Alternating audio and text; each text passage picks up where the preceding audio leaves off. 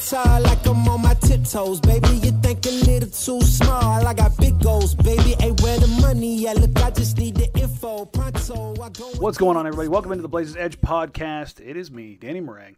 We're going to do things a little bit differently here for the Blazers Edge podcast just because it's going to be a short turnaround between Game 1 and Game 2. I'm recording this here Sunday night. If you caught Outsiders post-game, I'm going to kind of branch off some of the stuff that we talked about there and then project forward to Game 2. This will obviously release Monday morning and kind of serve as a reminder primer of Game 1 into Game 2, and then I'll hit a couple listener questions. It's going to be tied in as a little bit of a mailbag too, and then we'll kind of see where things go from there. So first of all, thank you for tuning in. Game 1 was a lot of fun. Obviously, if you're on the Blazer side of things, coming up with a win is significantly more fun than dropping Game 1. Winning Game 1 on the road is usually pretty indicative of future success. So that's something at least telling. If bare minimum, they get 1-1, they steal home court, and it's not a small feat, even in a COVID year where home court's kind of wishy-washy and Portland really hasn't been good at home. So they've been one of the best road teams in the NBA. So that's kind of a cool thing to pull from this. Real quick, thank you all for subscribing, rating, reviewing, doing all that stuff over the years. I've tried to make a point of highlighting that, and it's becoming more and more apparent as the season winds down, like how long I've been doing this for. So, thank you. So again, thank you. Without you guys, this is impossible. So please like, rate, review. You hate me, you love me, whatever. Leave it in there. That way we kind of know what people like and what people don't. And I can make adjustments from there. Well, I can't make you love me. So if you don't, well, I guess it's just my loss. But let's get into it. Game 1, the good, the bad, the ugly. There wasn't a lot of ugly. The really only ugly I think we can pull from this game is maybe Norman Powell. Looked a little bit lost at times. But here's the thing, like Norman Powell's ugly pales in comparison to, and this is I'm immediately going to throw guys under the bus, pales in comparison to Mo Harkless is ugly, Al-Farouq Aminu is ugly, Evan Turner is ugly. Like that's the difference really in this series, is like the level of ugliness. Their room for error is a lot wider. That was evident in that game. So your starting lineup performed magnificently. Obviously, Dame was fantastic. CJ was pretty good, a little inefficient. Nurk was incredible. Cove just did good stuff. Norm had a rough night. There's no real way around that. I'm just hoping it's just a bad night. If you want to take a look at it in particular, he is having to guard a guy more than a half foot taller. And that's probably a lot. I'm not worried about it by any way, shape, matter, form, but just something to keep in the back of your head. One thing he did do well, and I think really the Blazers in general did well. I mean, you look up and down the list, and you had obviously Dame with 13 assists, Nurk with 5, Powell with 4, CJ with 3. Your starting lineup was just keeping that ball moving. 29 is a good number, especially in the playoffs. That was probably the most complete offensive game that we've seen from this team this year against a good opponent. Putting up 123 points, that's big time, especially in the playoffs. Neither team really played a lick of defense. Definitely a defense optional kind of game. But in those kind of games, man, Portland shines. Portland shines big time. So that's your big takeaway. That kind of ball movement. There. Props to Dame. Props to CJ. Props to Melo for not gumming the works up, for not stopping the ball, for making the extra pass. That's what this offense should look like. They weren't hunting shots. Big tip of the cap, I'll get right to it, to Melo. Melo came in that first half, was spectacular, knocked down threes, was just, that's the kind of thing that you're looking for from him. And that's the thing that I've hit on all season. This isn't to my own harm. That's just, it's night and day difference when he is just working in the catch and shoot and cooking. That is what you get. He made a couple passes in the third quarter when things were spinning out of control that I didn't expect for him to make, and I said something about it on Twitter. Something along the lines of, wow, that was a jumbled mess. Of if Melo's going to make that pass, Blazers in 3, because the ball stops more with him than anybody else in this team, and if he's skipping it, if he's making that pass, drawing the defense and kicking, Nuggets are in a world of hurt, man. Like, that's literally what it comes down to. Dame had a hell of a floor game. We'll talk about the Jokic stuff and the Dame stuff. There is a telling stat there. Dame had Dame opponents hit 13 to 15 kickouts for Dame's assists. Jokic's were 1 of 10, leading to his 1 assist. So I think there's some definitely some noise there. That's going to be interesting to see how that all kind of rolls out. But ball movement in general, Portland did an incredible job spacing the floor, knocking down shots. And there's some shooter's luck there. 19 to 40 from 3, a franchise record 19 threes. That's a lot. Let's take a quick step back and go, hey, Portland shot 47 from the field. They shot 48 from 3. They shot 95 from the free throw line. You're not going to get many better offensive performances in the playoffs. I started and stops with Damian Lillard, who, I'll be honest, he struggled to start the game shooting, but he was incredibly efficient moving the ball, getting guys into sets, not playing too fast, not playing too slow, not methodical, but just veteran. I mean, that's a playoff veteran, and that's what you should expect from this team, is that they should go where Damian Lillard takes them, and, well, there's not much in front of him for the Denver Nuggets in the backcourt. So that's huge. Ball movement, which kind of, after you go from Damian Lillard, that takes you to Jusuf Nurkic. Nurk had a very good game. You look at the box score line, 16, 12, and 5. The 16 points is incredible, 7 of 10. He decided that even the ones he was going to miss, he was going to immediately follow up and be physical. Physical, and he was incredibly consistent. He had a little bit of a slow start to the game. I think it was a little bit of an adrenaline. Being back in Denver, playoff games, obviously the first time that's happened. So I think there's a little bit of jitters there, which, sure, that's fine. Did a solid enough job on Jokic. Jokic is just a stupidly good shot maker.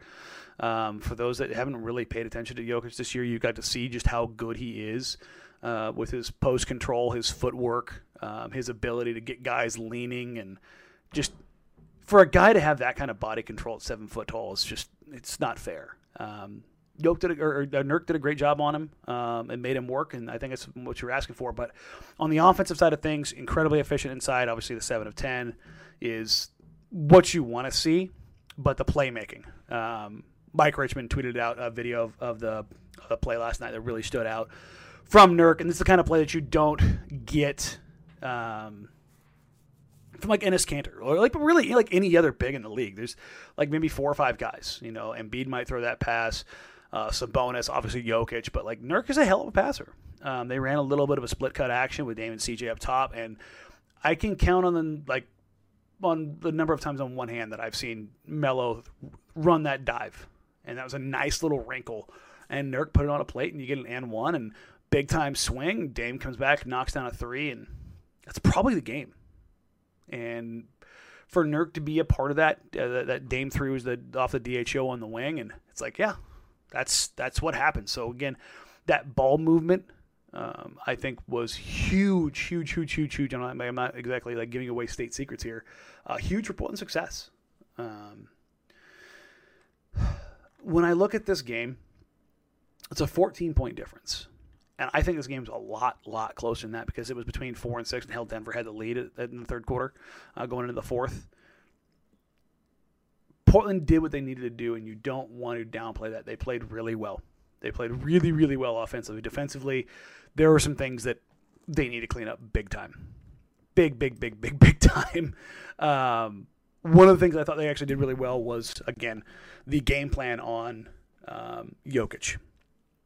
Jokic got his 14 to 27, but that's putting him on volume and not getting other guys involved. Now, there was some bad shooting luck. There's no doubt about that. Michael Porter Jr., we'll talk about here in a little bit, going 1 of 10 from 3. I wouldn't expect that to happen again.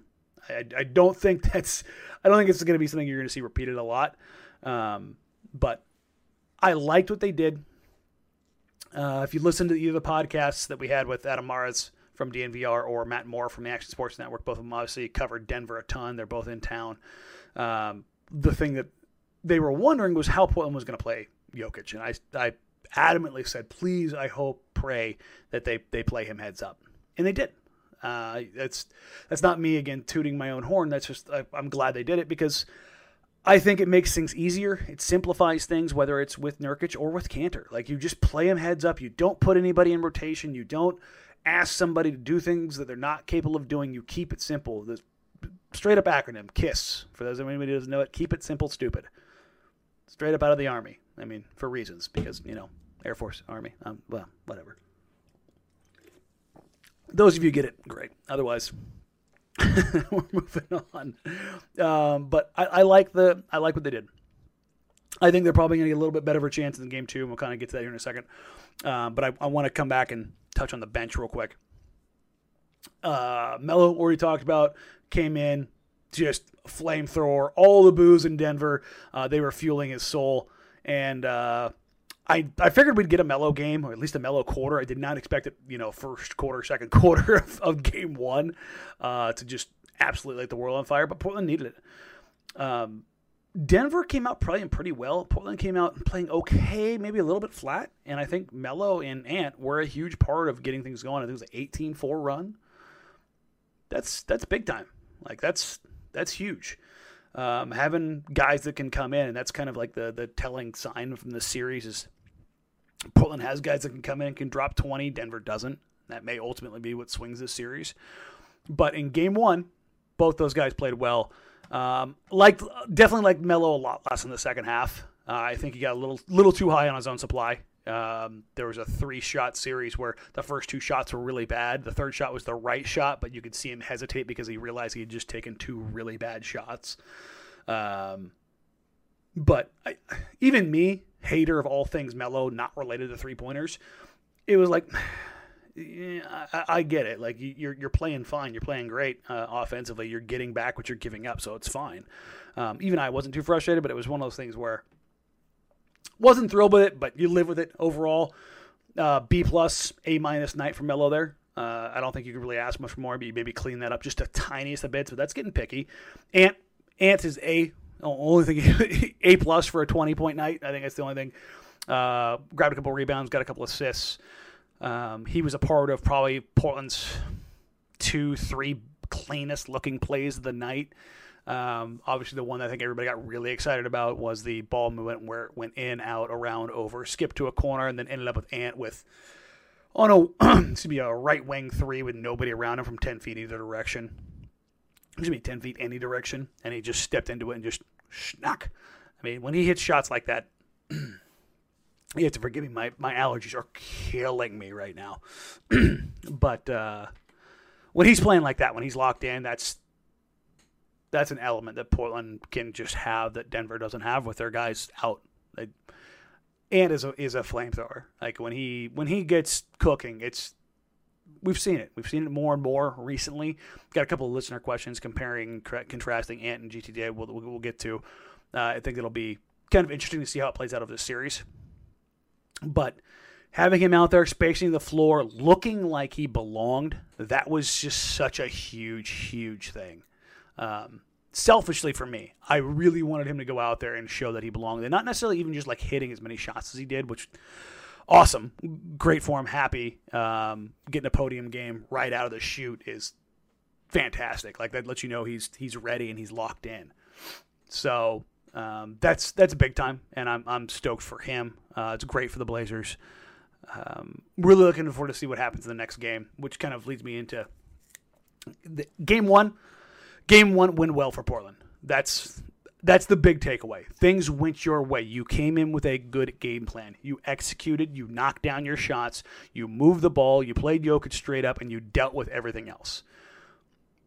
People want to, get mad about Terry Stotts letting guys try to rest for a few minutes in the third quarter. I'm not going to get mad about that because they won, they got the rest, and everybody looked good. Like, it's the way it goes.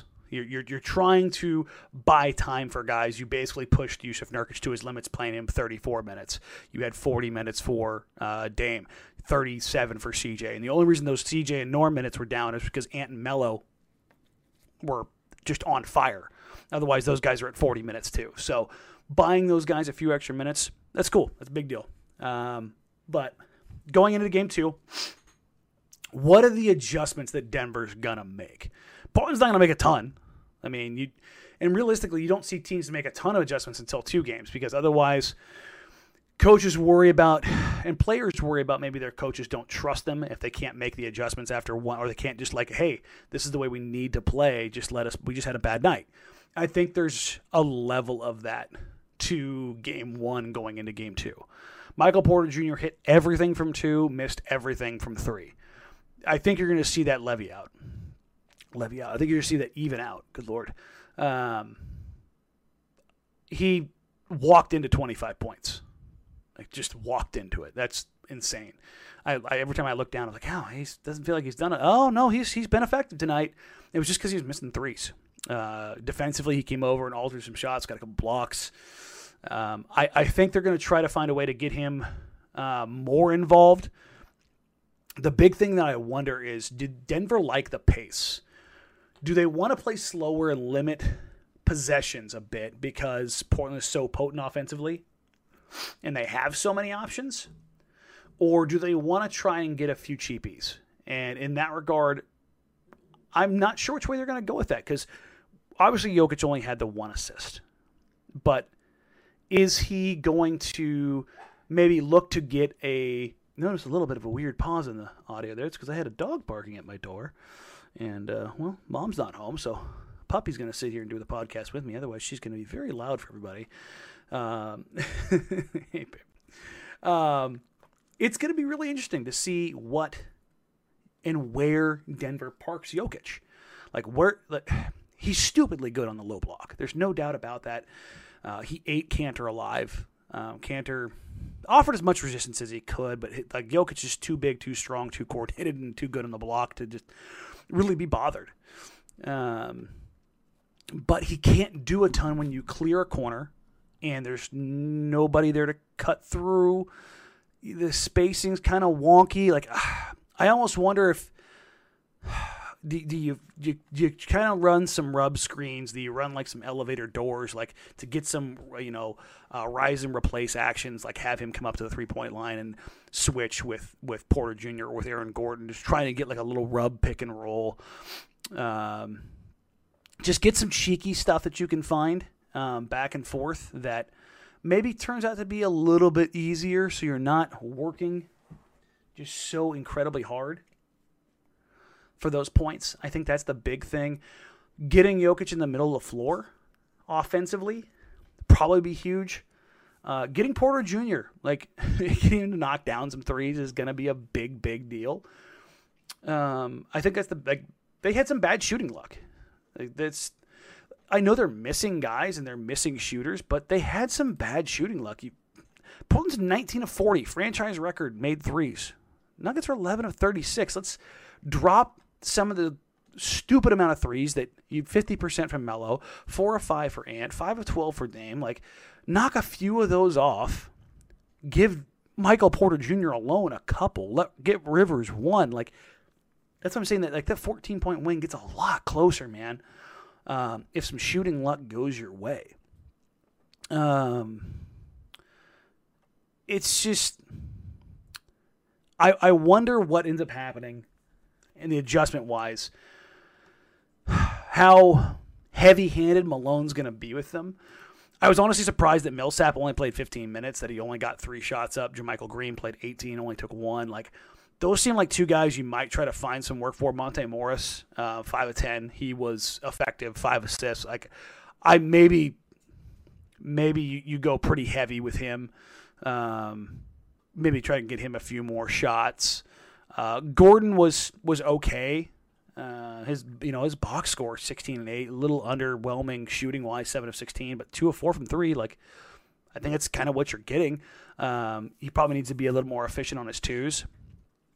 But the guard play, it is kind of what it is. So maybe you're going to have to lean into your bigs. I think that's probably the way that you're going to have to look at it if you're Denver. Which is kind of weird because you're already leaning so much into Jokic. Every time you take the ball out of his hands, it's both a win for the Blazers and it's obviously a loss for the Nuggets. So I guess when Jokic isn't on the floor, which is only 8 minutes a night, basically for this series, he's got to play 40 plus maybe. It's going to be interesting to see how it kind of all plays out. Like I said, I'm going to keep this one shorter, so that's kind of game 1, game 2, like adjustments you might look for. Overall, I liked both teams' game plans. I think Denver doesn't really do a ton more, except for maybe getting Jokic more center of the floor.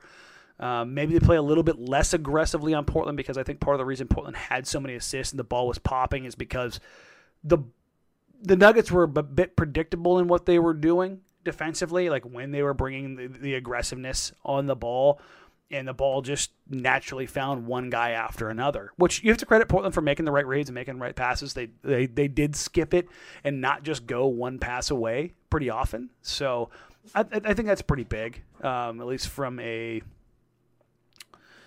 game plan perspective. So let's get to the listener questions. Just a couple here. Thank you for getting these in.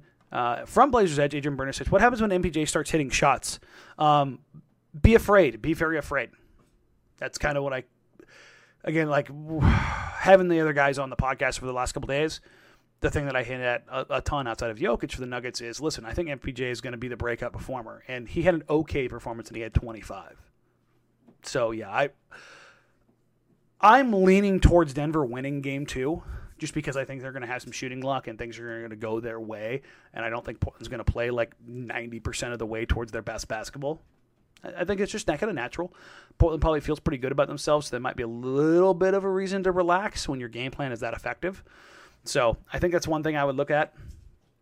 From @TWhite273, is Cantor playable in this series against Jokic? If so or not, who should replace or take his minutes? I think he's playable in the sense of he's a sacrificial lamb. Like, you can play him out there and be okay. He's going to cook everybody, including Nurk. Like, Nurk had him a couple times, and Nurk, he looked dumb. Like, Jokic hit him with that drop step spin, that baseline spin. It was like, whoo, that's nasty. Like, he's got probably the second best post footwork in the NBA right now behind Embiid. And it's not like a knock on Jokic to say that. Embiid just has, dream shake, Olajuwon-esque footwork, and it's incredible to watch. Jokic is kind of drunken Hakeem, like slippery fish Hakeem. It's not nearly as pretty, but the body control is just unbelievable, even with the flopping and the flailing. I guess it's like Euro Hakeem. I think that's kind of the way you look at it. Come on, Dallas. Sorry, guys. And Puppy's sitting. She likes the wheels on the Peloton, and she likes to spin them like a hamster. So, I think Cantor's playable. Definitely going to have to buy some minutes because Nurk can't play 36, 37, 38 minutes. It's just not a thing that he can do. But yeah, overall, Cantor's fine. I just don't look at Cantor and be like, oh, it's a problem. He's fine. Everybody's going to be, just kind of tossed on the woodpile when it comes to Jokic. He can get you some offensive rebounds, which Portland needed at times last night. He can play up against Jermichael Green, Paul Millsap. I think that's something that maybe Mike Malone looks at, is targeting that bench unit a little bit more with Millsap, with Jermichael Green, or keeping Porter Jr.'s minutes out there a little bit extended against those units, see if he can get him some cheapies. Portland is going to try to keep Nurkic on the floor for all of the Jokic minutes, but that's a tall task. Just minute for minute, he's not going to be able to match him. And two, if he gets in foul trouble, it's another problem. So I think Cantor's playable. It's not a great option, but it's not a bad option either. At Maz Northwest, Christopher Mazio, thoughts on if the Knicks go with a big lineup? If so, how do the Blazers handle that? Well, I mean, they're already really big. Like, Jokic is 7 foot, MPJ's 6'10", Gordon 6'9". Like, they're already big. And then you pull out Jermichael Green and Paul Millsap, more 6'8", 6'9" guys. I guess you could say they could go bigger if Barton came back. Obviously, then you don't have, Facu, who's 5'8", 5'9". Like, that's the problem, is that 2019, there's, Jeremy Grant, or something, not Jeremy Grant, Gary Harris, there's Torrey Craig. Like, there's so many dudes that they have that they don't have now that would be huge for them. I expect that they'll look to press their size advantage a little bit more, but exactly how and when, I'm kind of, it's the adjustments that Denver can make are going to be kind of weird. Portland, I think, is just going to kind of do what they do. They're small. Like, that's just the thing. They are a small team, but right now Denver is smaller in those positions, so it's not necessarily a Portland weakness that they have to worry about. And that's, frankly, probably going to end up being the difference in this series. Henny at WTFPNW. What do you think our chances of getting to the second round are after game one? What was most encouraging about last night? So I picked Denver in 7 beginning of the week, and I kind of just stuck with it because I'm stubborn. Because I don't trust this Portland team.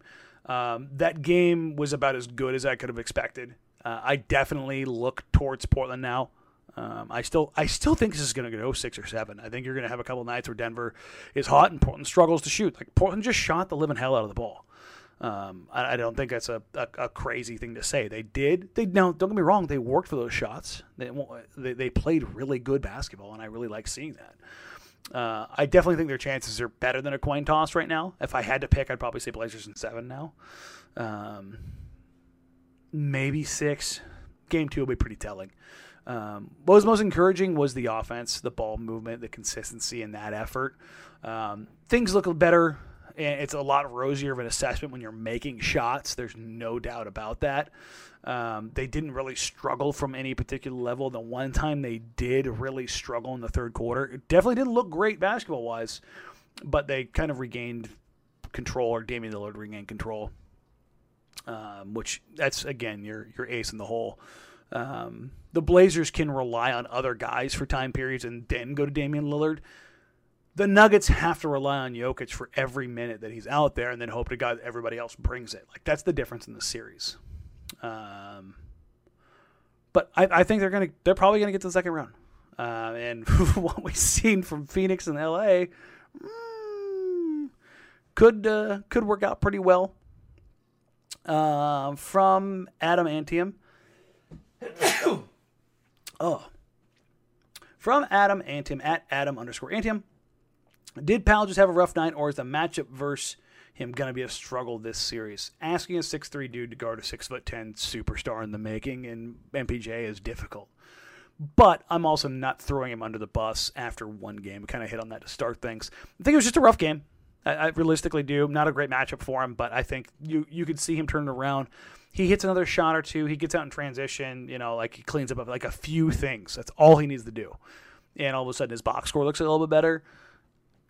Porter Jr. That's a tough task. Asking a 6'3" guy to guard a 6'10" dude that's a lot. So as long as he's able to keep that as a push or near push, if things get dicey, then it is what it is. It's fine.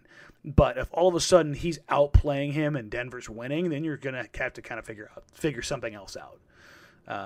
Maybe you throw Covington on him to put the size on him. Then you have to deal with Aaron Gordon another way. But for the most part, I think that's just kind of the way the cookie crumbles, so to speak. We're going to get out of here with that. Game 2, obviously, on Monday night. Please keep the questions coming in on Twitter at Danny Marang, at DANNYMARANG. I'll have some video breakdowns to kind of come out after Game 2 when the trends kind of look a little clearer. We can see what may or may not be real from both teams. Again, we're going to be dealing with limited sample sizes, but we can maybe see some adjustments or some tweaks or what they did with some certain things. And then also the puppy will probably be a little bit less irritated at that point in time. As always, please like, rate, review, subscribe. Thank you for all that you do. Again, I really do appreciate you. We'll catch you guys next time. And for Dallas and me, thank you all so much. I'll catch you soon. Bye. I dance hard like I'm on my tiptoes, baby. You think a little too small. I got big goals, baby.